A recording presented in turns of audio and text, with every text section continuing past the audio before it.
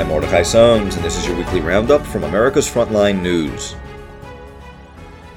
19 attorneys general are launching an investigation into America's 6 largest banks that are heavily involved in environmental, social, and governance, or ESG, a way of grading companies, countries, and people based on how well they conform. The more environmentally friendly or racially inclusive a company purports to be, the more worthy of investment. If a company's ESG score is below certain thresholds, they are not to be invested in at all. The Attorneys General served civil investigative demands to Bank of America, Citigroup, Goldman Sachs, JP Morgan Chase, Morgan Stanley, and Wells Fargo, all of whom are involved with the United Nations' so-called Net Zero Banking Alliance. The project's aim is for the world's largest banks to include only ESG-compliant companies in their investment and lending portfolios by the year 2050.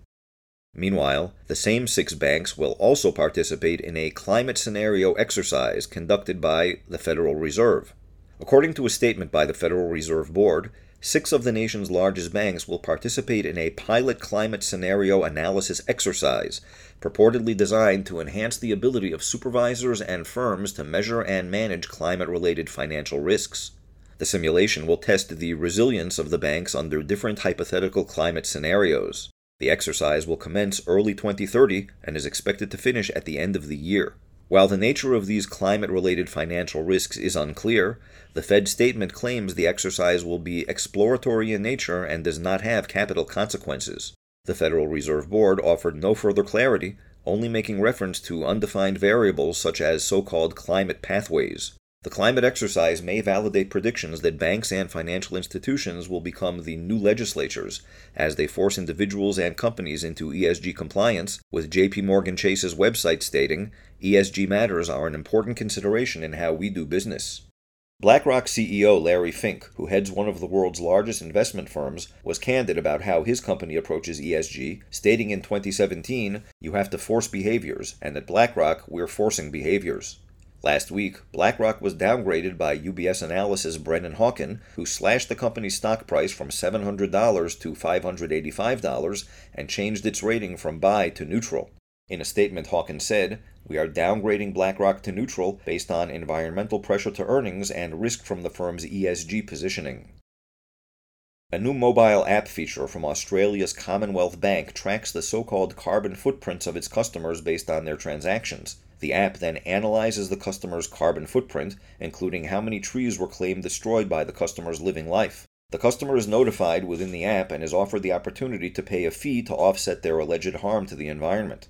As for the fee customers are offered by Commonwealth Bank to atone for changing the weather, it is unclear who is the end recipient, what it is used for, if any individual or business profits from this fee, or exactly how the fee is used to rectify the environment. Neither Commonwealth Bank nor app developer Kogo responded to America's Frontline News' request for answers. Psychiatric physician Dr. Aaron Kheriaty said, "The biomedical security state will soon have the infrastructure in place for policies including digital IDs and central bank digital currencies."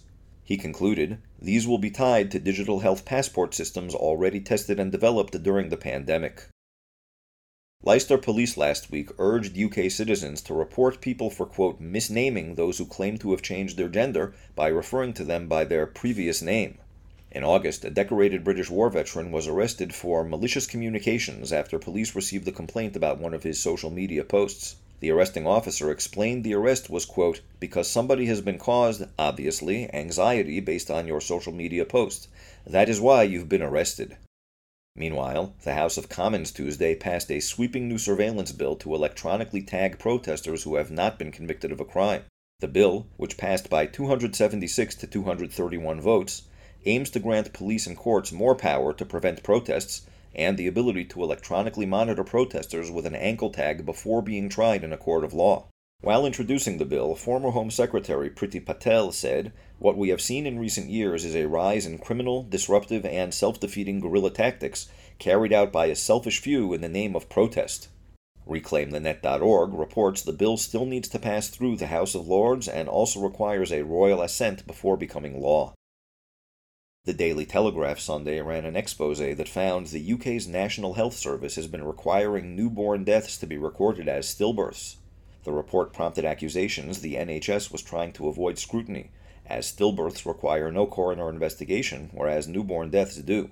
The investigation found 6 children who died before they left hospital were wrongly described as stillborn. Several of the children lived for minutes and one lived for 5 days. In one case, an obstetrician reported being pressured by an NHS manager to say a baby he had delivered was stillborn in order to be loyal to the trust.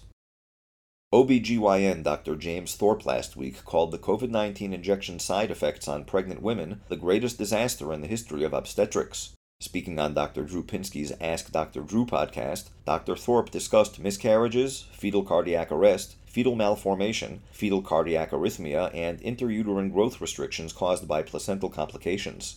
Dr. Thorpe, who specializes in high-risk obstetrics, said it's completely against science, adding that he will fight it until his last breath. Dr. Thorpe continued, "I have a lot of emotional, moral, and ethical trauma from having to see what I've seen, and the devastation and destruction of my pregnant women, my preborn children, my newborn children, and women of reproductive age. I'm very, very angry at this administration and the whole political situation where we as physicians have a formal gag order put on us."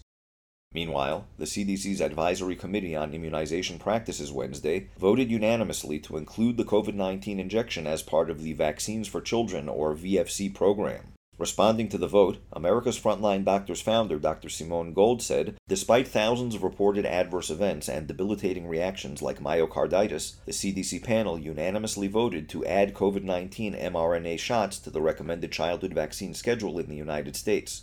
This is truly shocking." A new study using data from 40 national studies has concluded that COVID-19 is less fatal by a factor of 10 than once believed.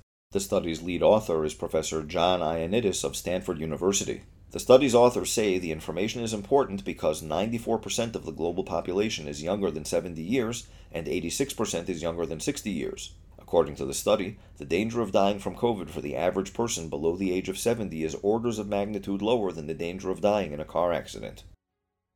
For more top news and analysis, go to our website at americasfrontlinenews.com. You've been listening to Mordecai Sones and America's Frontline Doctors Frontline News.